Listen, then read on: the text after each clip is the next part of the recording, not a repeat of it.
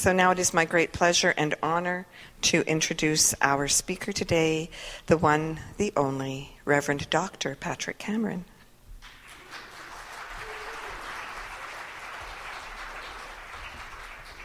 I was getting the musicians. I said, come on, guys, let's play a song. My dad's got a barn. We'll do a show. Do you remember that from, well, a lot of you wouldn't remember it, but Mickey Rooney and Judy Garland. Who?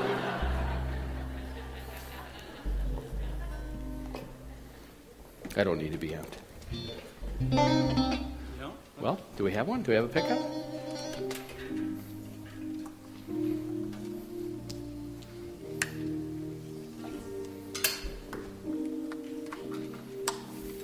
Cool.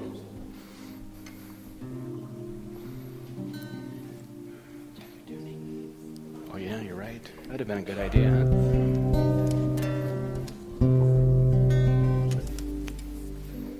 The tuner. So anyway, these two sisters are 104 years old. And they ask him, how'd you live so long? While he's tuning the guitar, I'll tell you a little story. And they said, well, there's two reasons. This is a true story. There's two reasons. Number one, we never got married. Because we didn't want some men driving us crazy. And the other was, they said we never went to a hospital. Because there's sick people at a hospital. So. True in both cases. Are we tuned yet? You can do this at the second service. We have a little more time.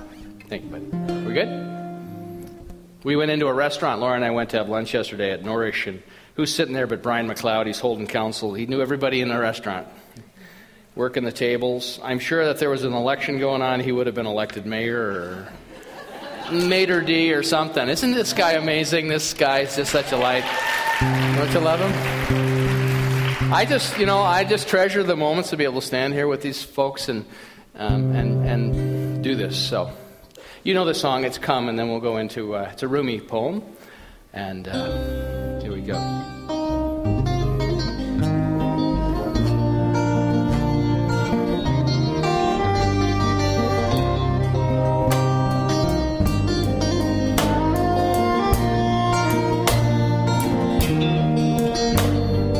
Come, come, whoever you are, wander, worshiper, lover of leaving. Come, come, whoever you are. This isn't a caravan of despair. Come, come, whoever you are. Wander, worshiper, lover of leaving, and come, come, whoever you are. This isn't a caravan of despair. It doesn't matter if you've broken your vows 1,000 times before, and yet again, come again, come, and yet again, come, come, whoever you are, wanderer, worshiper, lover of leaving, come, come, whoever you are. This isn't a caravan of despair. Come, come, whoever you are. Wanderer, worshiper, lover of leaving, and come, come, whoever you are. This isn't a caravan of despair. And it doesn't matter if you've broken your vows 1,000 times before, and yet again, come again, come, and yet again, come, come again, come again, come again, come again, come, and yet again, come, whoever you are. Wander, worshiper, lover of leaving. Come, come, whoever you are. This isn't a caravan of despair. despair. Come, come, whoever you are, wanderer, worshiper, lover of leaving, and come, whoever you are.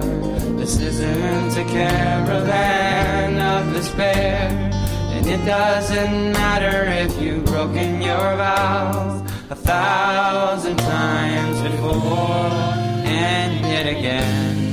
Come again, come, and yet again, come. Come again, come. Come again, come. Come again, come. Come again, come. Come again, come. Come again, come. Come again, come. Come again, come. Come again, come. Come again, come. Come again, come. And yet again, come, whoever you are. Wanderer, worshiper, lover of leaving. Come, whoever you are. This isn't a caravan of despair, and it doesn't matter if you've broken your vows 1,000 times before, and yet again. Come again, come, and yet again, come.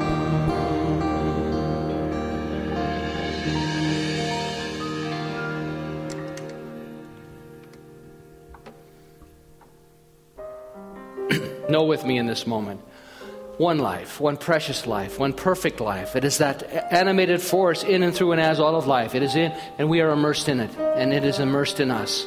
And so in that exchange, and as we come together in celebration of song and of word and idea and consciousness, I know that each and every one of us is lifted and shifted and changed in a way that is perhaps unanticipated, perhaps new. But in this moment, I know the vibrancy, the vibration of the Most High is fully realized here and now, in and through and as myself.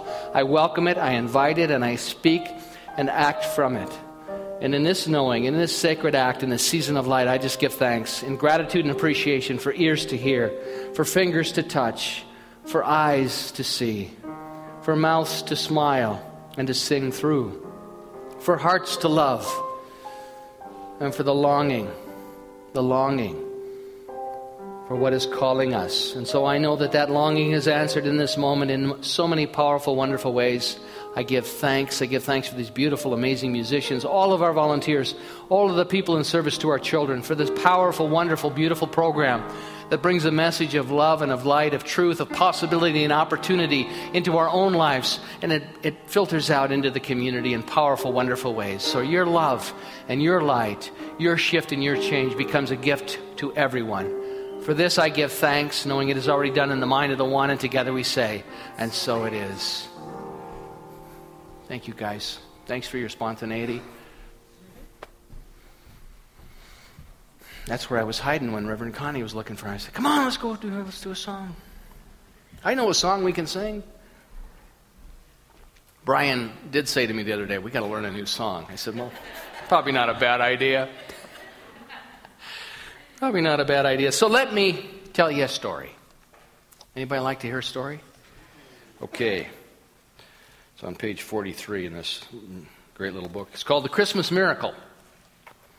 And it's a wonderful story, and I'm going to read it to you. So I will do my best to make it interesting, because there's nothing more boring than being read to. But it's not the phone book. It's actually a story, and it's a Christmas story. So it begins, as most stories do, with once upon a time. I've heard that before. Once upon a time, there was a poor baker. He was a Dutch baker.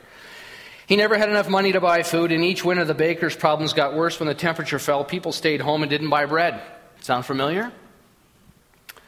One December night, the wind was blowing strong, and not a single person had come that day. What will I do, the baker muttered. It's getting late, so he locked the bakery door, and then he started home. Every day the baker skated along an icy canal to get to the bakery. I will carry the leftover bread home to my wife, he thought. It will have to be enough for us to eat. He walked slowly to the frozen canal with his teeth chattering the whole way. When he got there, he saw the local farmer passing by. The farmer had had a bad day at the market, too. He had hoped to sell the apples from his tiny orchard. But by the end of the day, he had sold only 10. He had to bring a sack full of apples home so they wouldn't go bad in the frost. And this made him sad. He needed guilders, small Dutch coins, to buy medicine for his daughter who was very sick.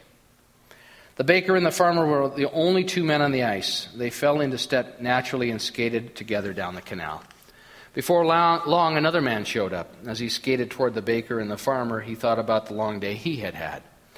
The new skater was a talented weaver on his way home from the marketplace, too. He made warm blankets and pretty coats. But no one could buy the weaver's goods. They cost too much. Most people in the small Dutch town made do with what they had. They rarely bought new things. The weaver had wanted to make enough to buy his old father the lemon tea he liked so much, but all the weaver had was blankets. And like the other two men, he had no money. Because he wanted company, the weaver joined the baker and the farmer. A cold, sharp wind ripped at the men as they skated. So they lowered their heads to protect themselves from the cold. They listened to the wind blowing through the trees on the side of the canal. The whining of the wind seemed to get louder and louder. It became so strong that it sounded like a baby crying. And the farmer saw an old, deserted stable in the distance. He had fond memories of playing there when he was a boy. But that was many, many years ago. Now the stable was in ruins. The farmer realized that the crying sound was not the wind. It was coming from inside the stable. That can't be, he thought out loud. No one has been in that stable for years. Do you think the crying is coming from over there? Asked the baker. He had been thinking the very same thing as the farmer. Let's go see, said the weaver. And the weaver led the baker and the farmer across the ice and up the hill to the stable. When they reached the door, the men looked inside. They could not believe their eyes. A young woman sat on the floor holding a baby boy in her arms. It had been the baby making the noise, not the wind. A man sat next to them on a crate. He held his head in his hands, looking very sad. What are you doing here? Asked the baker. This is no place for a family. It's much too cold. You can't stay here. The man replied, we are traveling through Amsterdam on our way to visit relatives. It got so dark and cold we had to find shelter. The farmer turned to look at the young woman and the baby who was now fast asleep. What will you eat? The farmer asked. When he looked at the peaceful boy, he immediately thought of his sick daughter at home. We have nothing, replied the young man. Here, the baker exclaimed suddenly, take this bread. It's not much, but you need it more than I do. One by one, the men took their sacks and emptied them in front of the women and the child. They stacked the bread, the apples, and the blankets in neat piles on the floor. The family looked at the men in awe. My prayers have been answered, cried the woman. Our son was so hungry and cold. We will not forget your kindness, but we can never repay you. She explained, we're very poor. We understand, replied the men. And during the short time the men were in the stable, the wind had died down. A light snow began to fall. Each man had a warm feeling inside. Their thoughts and their bags did not weigh them down anymore. They skated together like good friends. Maybe our luck will be better tomorrow at the marketplace, said the baker, but the men's luck would change sooner than tomorrow. As they skated towards home, the men felt the sacks on their backs getting heavier, as if they were filling up. The snow must be falling hard, the man thought. I can feel it falling in my bag. When the baker reached his house and left the others, he saw that his bag was fat and bulging. Merry Christmas, he said to his new friends. The farmer and the weaver came back at him as he walked towards his house. And then the baker removed his skates and trudged along through the heavy snow. And when he arrived home, he opened his front door. Only then did he see that his bag was bulging. But not with snow, as he had thought. The bag was bursting with gold coins and food of all sorts. There was even a silk scarf for his wife and toys for his children. My, the market must have been very busy today, said the baker's wife. How can we afford all these wonderful gifts? The baker could not explain the wonderful gifts. He just shook his head and said, I guess we deserve them, dear. At that moment, the baker knew that when his friends got home, they would find their bags filled with gifts too. And they did. When the farmer reached his house, he turned to the weaver and said, I hope we all meet on the canal again. Merry Christmas, said the weaver, and then the farmer went into his house. And then he realized why his bag felt so full. It held many guilders and enough medicine to cure his daughter. The weaver found the same fortune upon his return home. His bag was full of the lemon tea his father loved so much. For their kindness, the baker, the weaver, and the farmer had found more than good luck. They had found a miracle. So it's a simple little children's story about really what we teach in our teaching, a shift in perception. That when we, and let me expand on that a little bit. So we teach this form of prayer, affirmative prayer. And it's really about understanding where we are. And because we are a metaphysical and mystical teaching, our belief is that our thought is how we create. Dr. Ernest Holmes, our founder, had this to say in Mind and Success, a wonderful little book by Dr. Holmes. We have this law in our hands to do with it as we will. We can draw what we want only as we let go of old order and take up the new. And this we must do to the exclusion of all else. So these men, they all started the day with intentions. The baker wanted to sell bread so that he would have something to take home to his family. And he didn't sell any bread, but he realized, okay, I've got this bread which will have to be enough for my wife and myself. And the farmer had the apples. He sold 10 apples. And he wanted to buy medicine for his daughter. And the weaver wanted to bring home the lemon tea that his father loved so much. So they all had these intentions. And they're all good. Nothing wrong with any of those intentions. And so they're on their journey. They come together. Isn't it interesting that there's 3 of them? They come together in relationship. As it says in Scripture, where 2 or more are gathered, there I am. And so they have this experience together. And as they enter the farmhouse, all of a sudden it shifts from their own sense of sadness and disappointment, which is true for all of us, all of a sudden into this opportunity to share the little they have with another. And it's in the sharing, it is in the generosity of spirit that consciousness is shifted. Dr. Ernest Holmes calls generosity grace. He believes that the Christian terminology of generosity is better defined as grace. He says we need to believe in the grace of God, the divine givingness, but we must recognize that the divine givingness can mean nothing to us until there is a takingness on our part. It requires our participation in it. It requires our taking that information, that divine impress, and utilizing it some way in the world or within ourselves. Grace is the givingness of life, Dr. Holmes said, and that certainly is given automatically, but we are only saved by using it.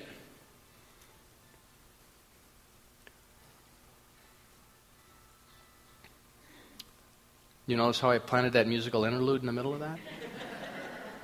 This is just working beautifully today. The choreography of this is exquisite.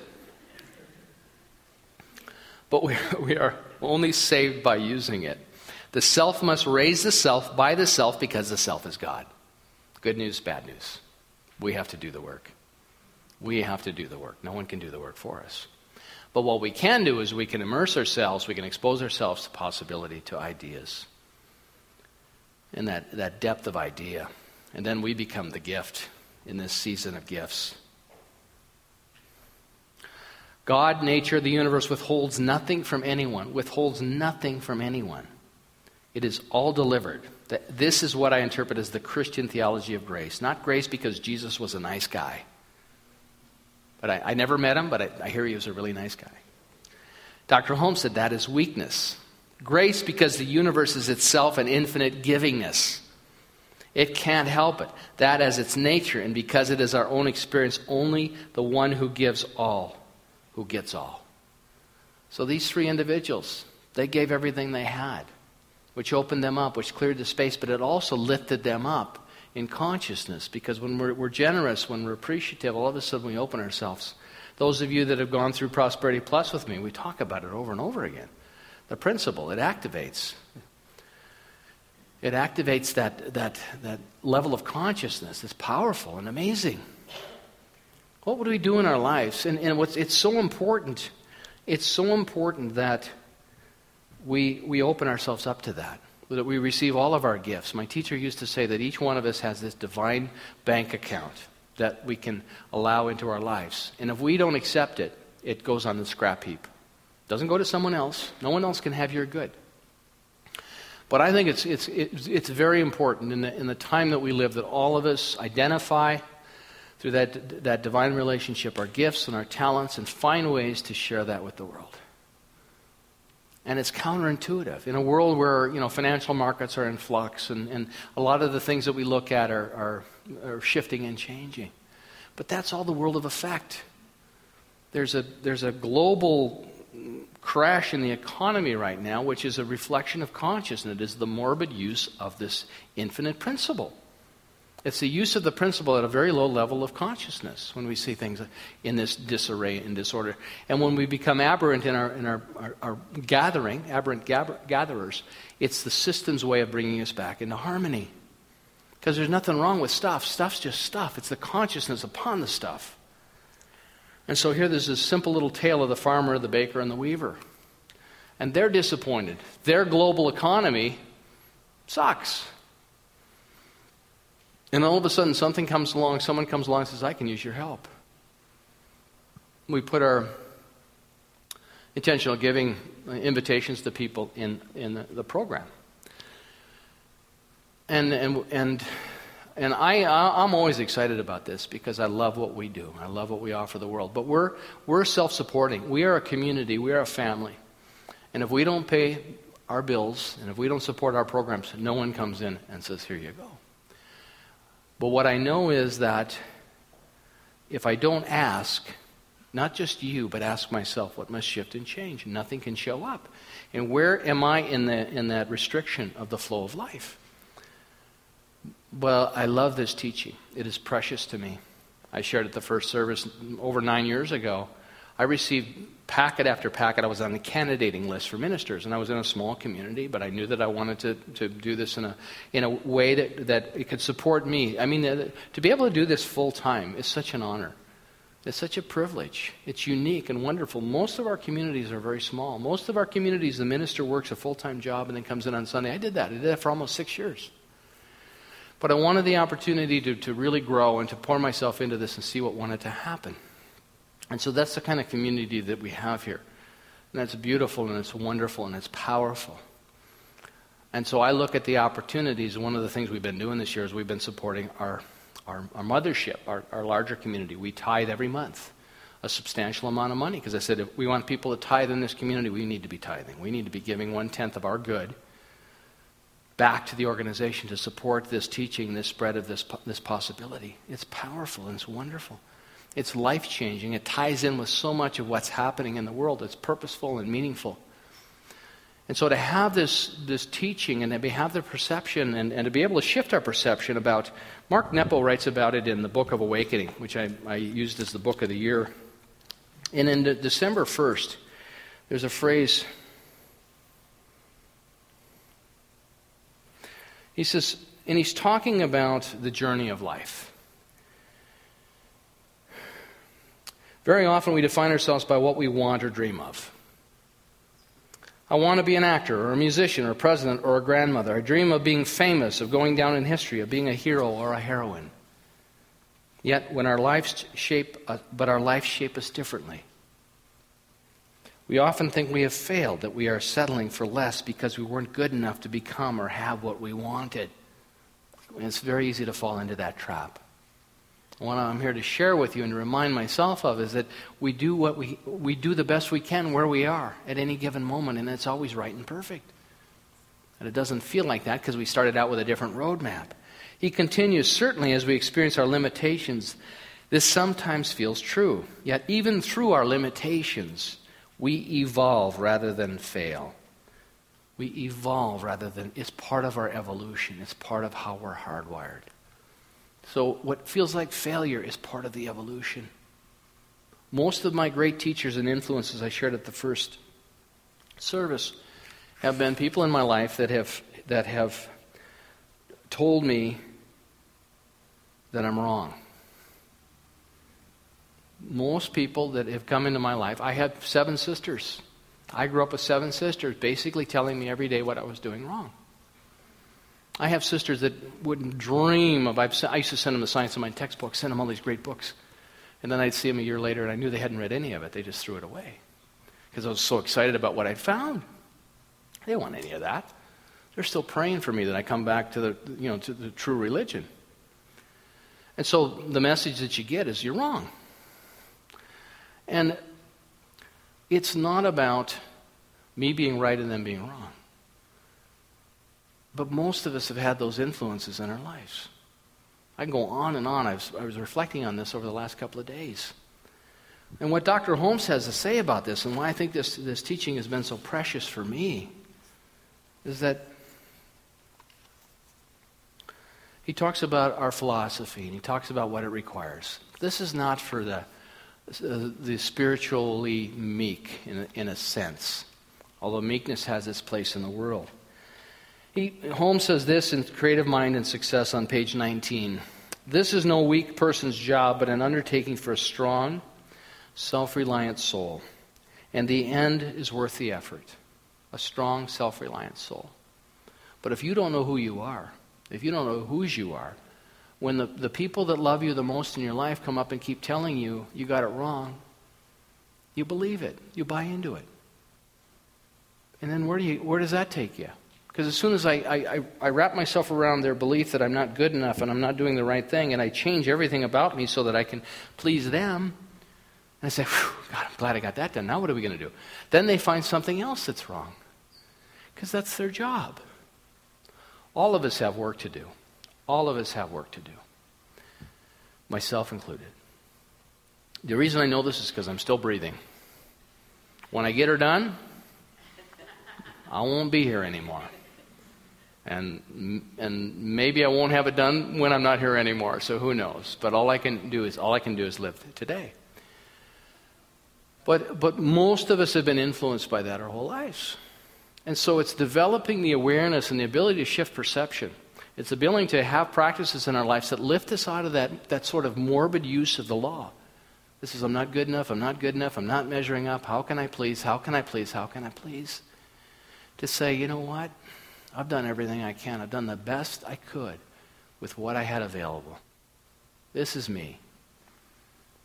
And when we can honor ourselves, this is what Holmes talks about, a strong, self-reliant soul, not in arrogance, but to simply say, did you do the best you could? Yeah, I could. I did. You know, I was at 80% that day. I gave 80%.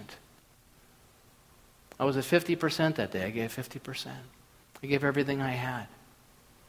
As Holmes said earlier, it requires all of us. The person who can keep their thought one-pointed is the one who obtained the best results. One-pointed. What does he mean by that?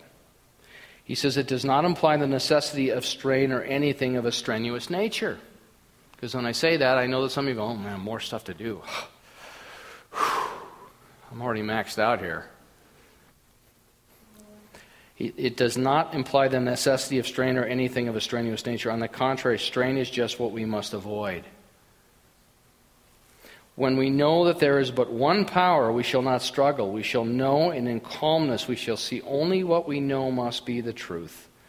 This means a persistent, firm determination to think what we want to think. To think what we want to think, regardless of outer evidence to the contrary. And that takes awareness. That takes the ability to slow down and realize that, am I living my life? Am I answering my call? Or am I still trying to please people that are not even in my life anymore? And they're wonderful people. I'm not making them bad and wrong. This is our nature. You know, we all have work to do. One of the things that is really important to understand is all of us get to decide who we're going to do the work with. Just because someone comes up to you and says, you know, you're so-and-so, doesn't mean then that person becomes the person we do the work with. Because chances are, if they identify that in you, they point at you and say, there's a quality in you that I see, all they're doing is reflecting the quality that's alive in them. Because all the qualities are alive in us. And that's not bad or wrong either.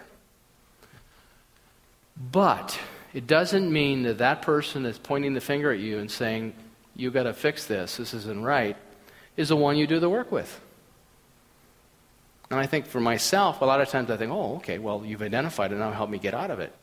They don't have a clue how to get out of it most of the time. They're stuck in it with you. You spot it, you got it, as my teacher used to say. So it requires the wisdom and the discernment. You want somebody that's grounded in their spiritual practice. I sat down with someone this last week and they did a practitioner session with them. And practitioner session, if you don't know what it is, it's a prayer session. Someone comes in and says, I want a bigger idea, a bigger experience in my life, or I want to shift and change this. And so we sat down and we did a prayer for about 25 minutes. And I haven't done one in a long time with someone. But he booked an appointment, he came in and we prayed. And at the end of it, he opened his eyes and said, that was amazing. I said, yeah. It was as amazing for me as it was for him. But two people came together with an intention, and it became a sacred space. We prayed in that vibrancy. And that vibrancy is what you experience when you come on a Sunday. The music and the fellowship and the prayer work. Last week we did I want to thank, before I go any farther, I want to thank Danny Bonko for helping pull together our potluck last week. It was great. It's a wonderful experience. And wonderful to get together and just have some food. And I talked about our theme. Talked about our theme for the year.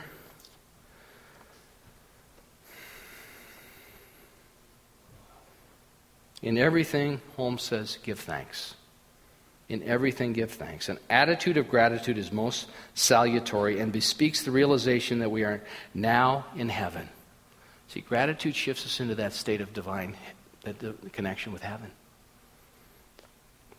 How we love to do for those who cooperate with and are grateful for our small endeavors. Gratitude is one of the chief graces of human existence and is crowned in heaven with a consciousness of unity. That's the pathway. So in this season of light, in this Christmas season, one of the portals that we can all find things to be grateful for, not because we should. No more shoulding on yourselves, okay? That could be part of your BS. BS is belief system. I don't want you thinking that's something else. It could be part of your belief system. But what wants to happen in your life? What wants to happen? I love that question. What wants to happen here? What wants to be given birth here? And as we wake up, see, one of the traps that I've noticed for myself, I don't know if it's true for anybody else, there's a difference between being spiritually awake and being spiritually comfortable. And I watch it. I watch it within our movement, and I watch it within the culture. Like Holmes said, but if we understand, if we always stand on that green edge of growing, and we're willing to keep working the gratitude and the appreciation and affirming and moving in the direction that we're called to do, it's a bit uncomfortable at times because it stretches us.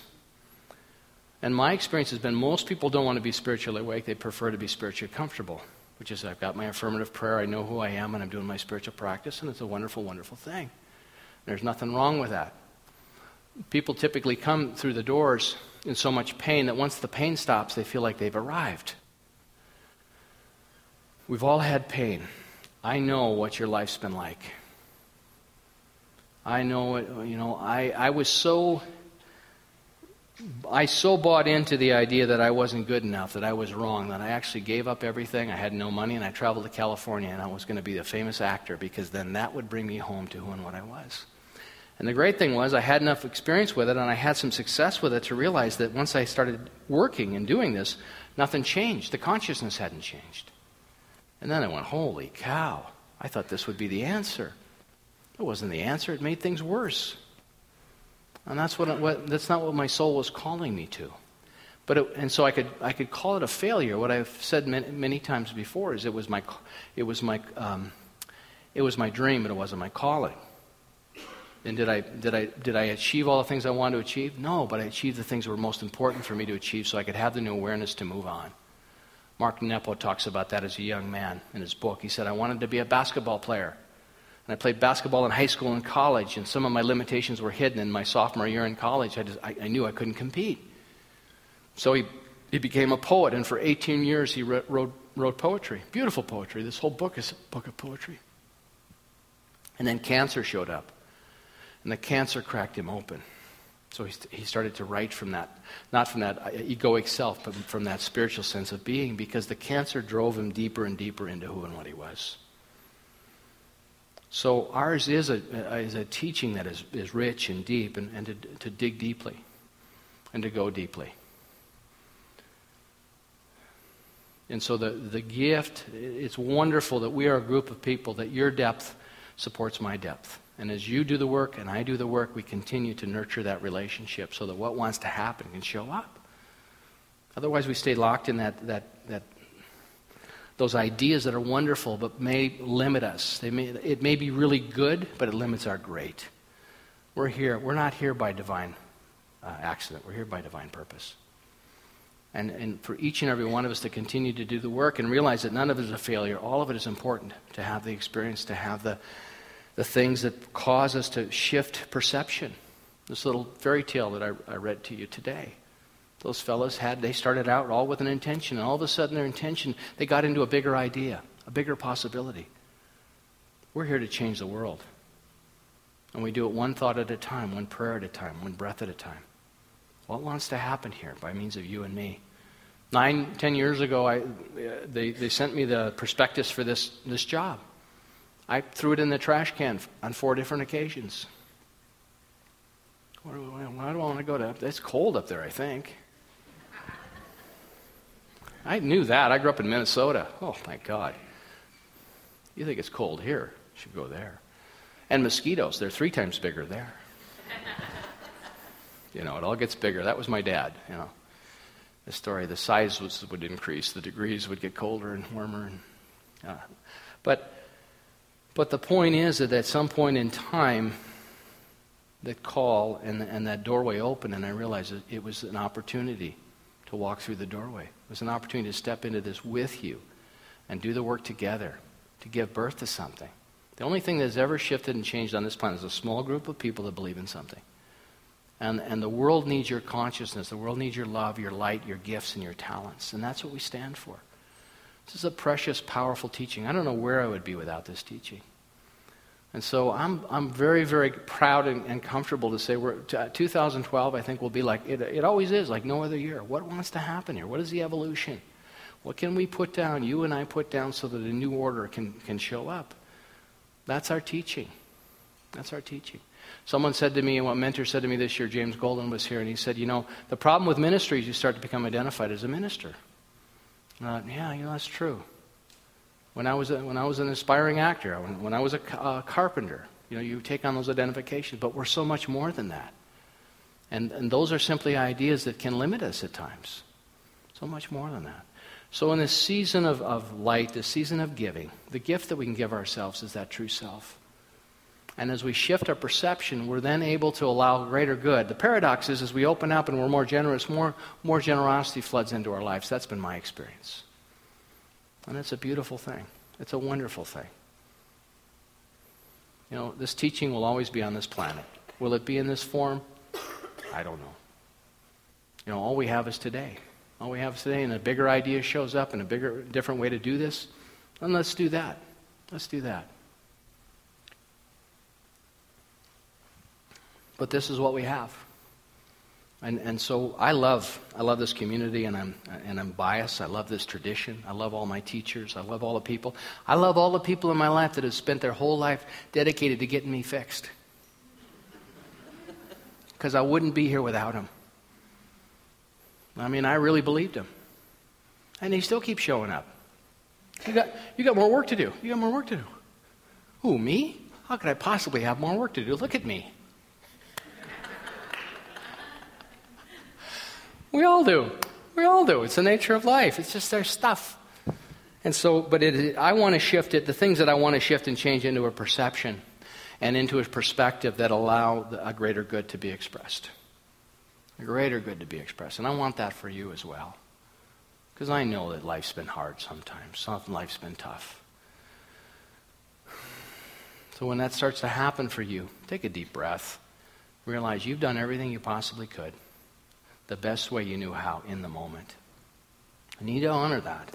Doesn't mean that you couldn't have done things differently. You could have improved on them. But it does no good to go back over and reminisce about all the failings and the people that are so ready, willing, and able to point your flaws out to you. You got to bless them and love them. Say, thank you so much for sharing. God, what would I be without you? I'm a work in progress. Keep praying for me. Keep praying for me. That's what we can do for one another. One of my teacher used to say that all the time. Every time I'd bring a complaint to her, she'd look at me and say, pray for him. Oh, that's right. We're in the pray business. I forgot. Pray for them. Because whatever we're really doing when we're praying for somebody else, we're praying for ourselves. We're shifting our consciousness. So in this season of light, whatever your perceptions are, whether it's the apples or it's the blankets or it's the bread and the intention you've set, what shift is wanting to happen for you? What shift is wanting to happen for me? I mean, this is it. Doesn't get any better than this. This is a wonderful, wonderful thing. As Dr. Holmes said, and as I started out, we have this law in our hands to do with it as we will.